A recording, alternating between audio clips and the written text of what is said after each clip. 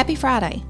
Today we're going to talk about one more common New Year's resolution that people tend to make and look at how we can take it and line it up with God's Word. Have you ever seen your mom start getting rid of stuff right after Christmas and into the New Year? Have you ever seen your parents get overly frustrated by the amount of things in your house right around the New Year? It feels like the New Year brings about a sense of urgency to clean out the old and make room for the new. And oftentimes, that includes minimizing the amount of clutter we have in our homes. Now, this can be a very good thing.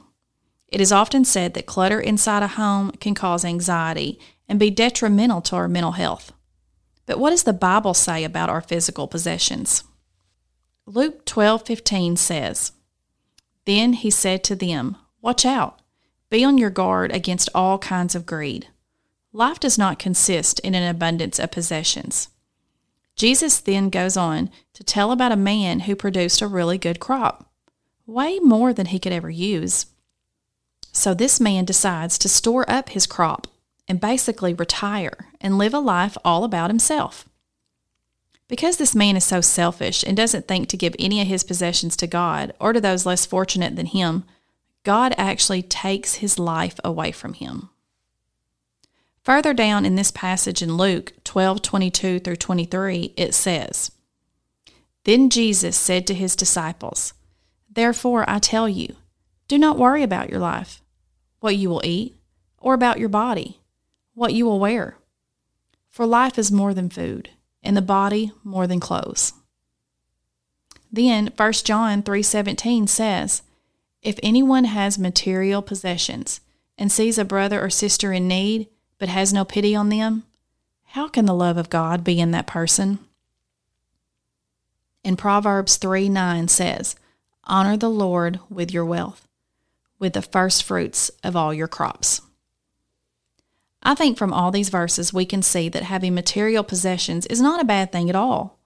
What we do with them is what is more important to God.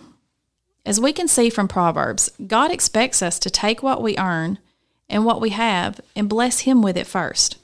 So we need to take the money we receive from our jobs and use it for His kingdom first, whether that be through tithing or some other mission work. So instead of doing like the man in the story and taking our blessings and using them only for ourselves, we need to bless God with them first.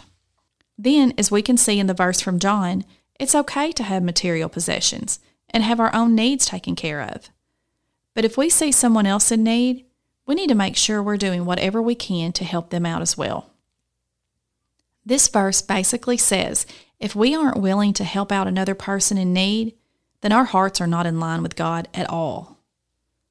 So basically what the Bible shows us is it's okay to have material possessions and have all of our own personal needs met.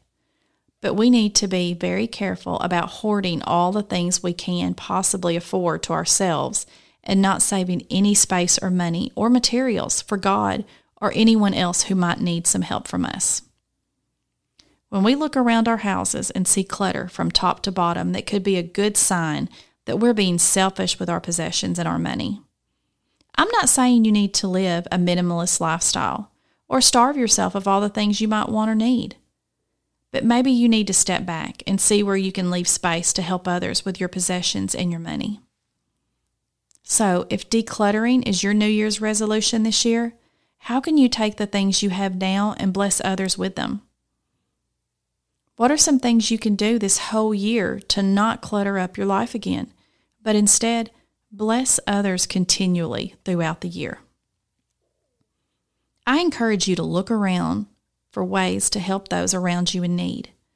Reach out to your local pastors and ask if there's a way you can use your money or possessions to bless others in your church or in your community this year. I hope you have enjoyed this week, and I hope you're able to come up with some great resolutions to define your family in 2023.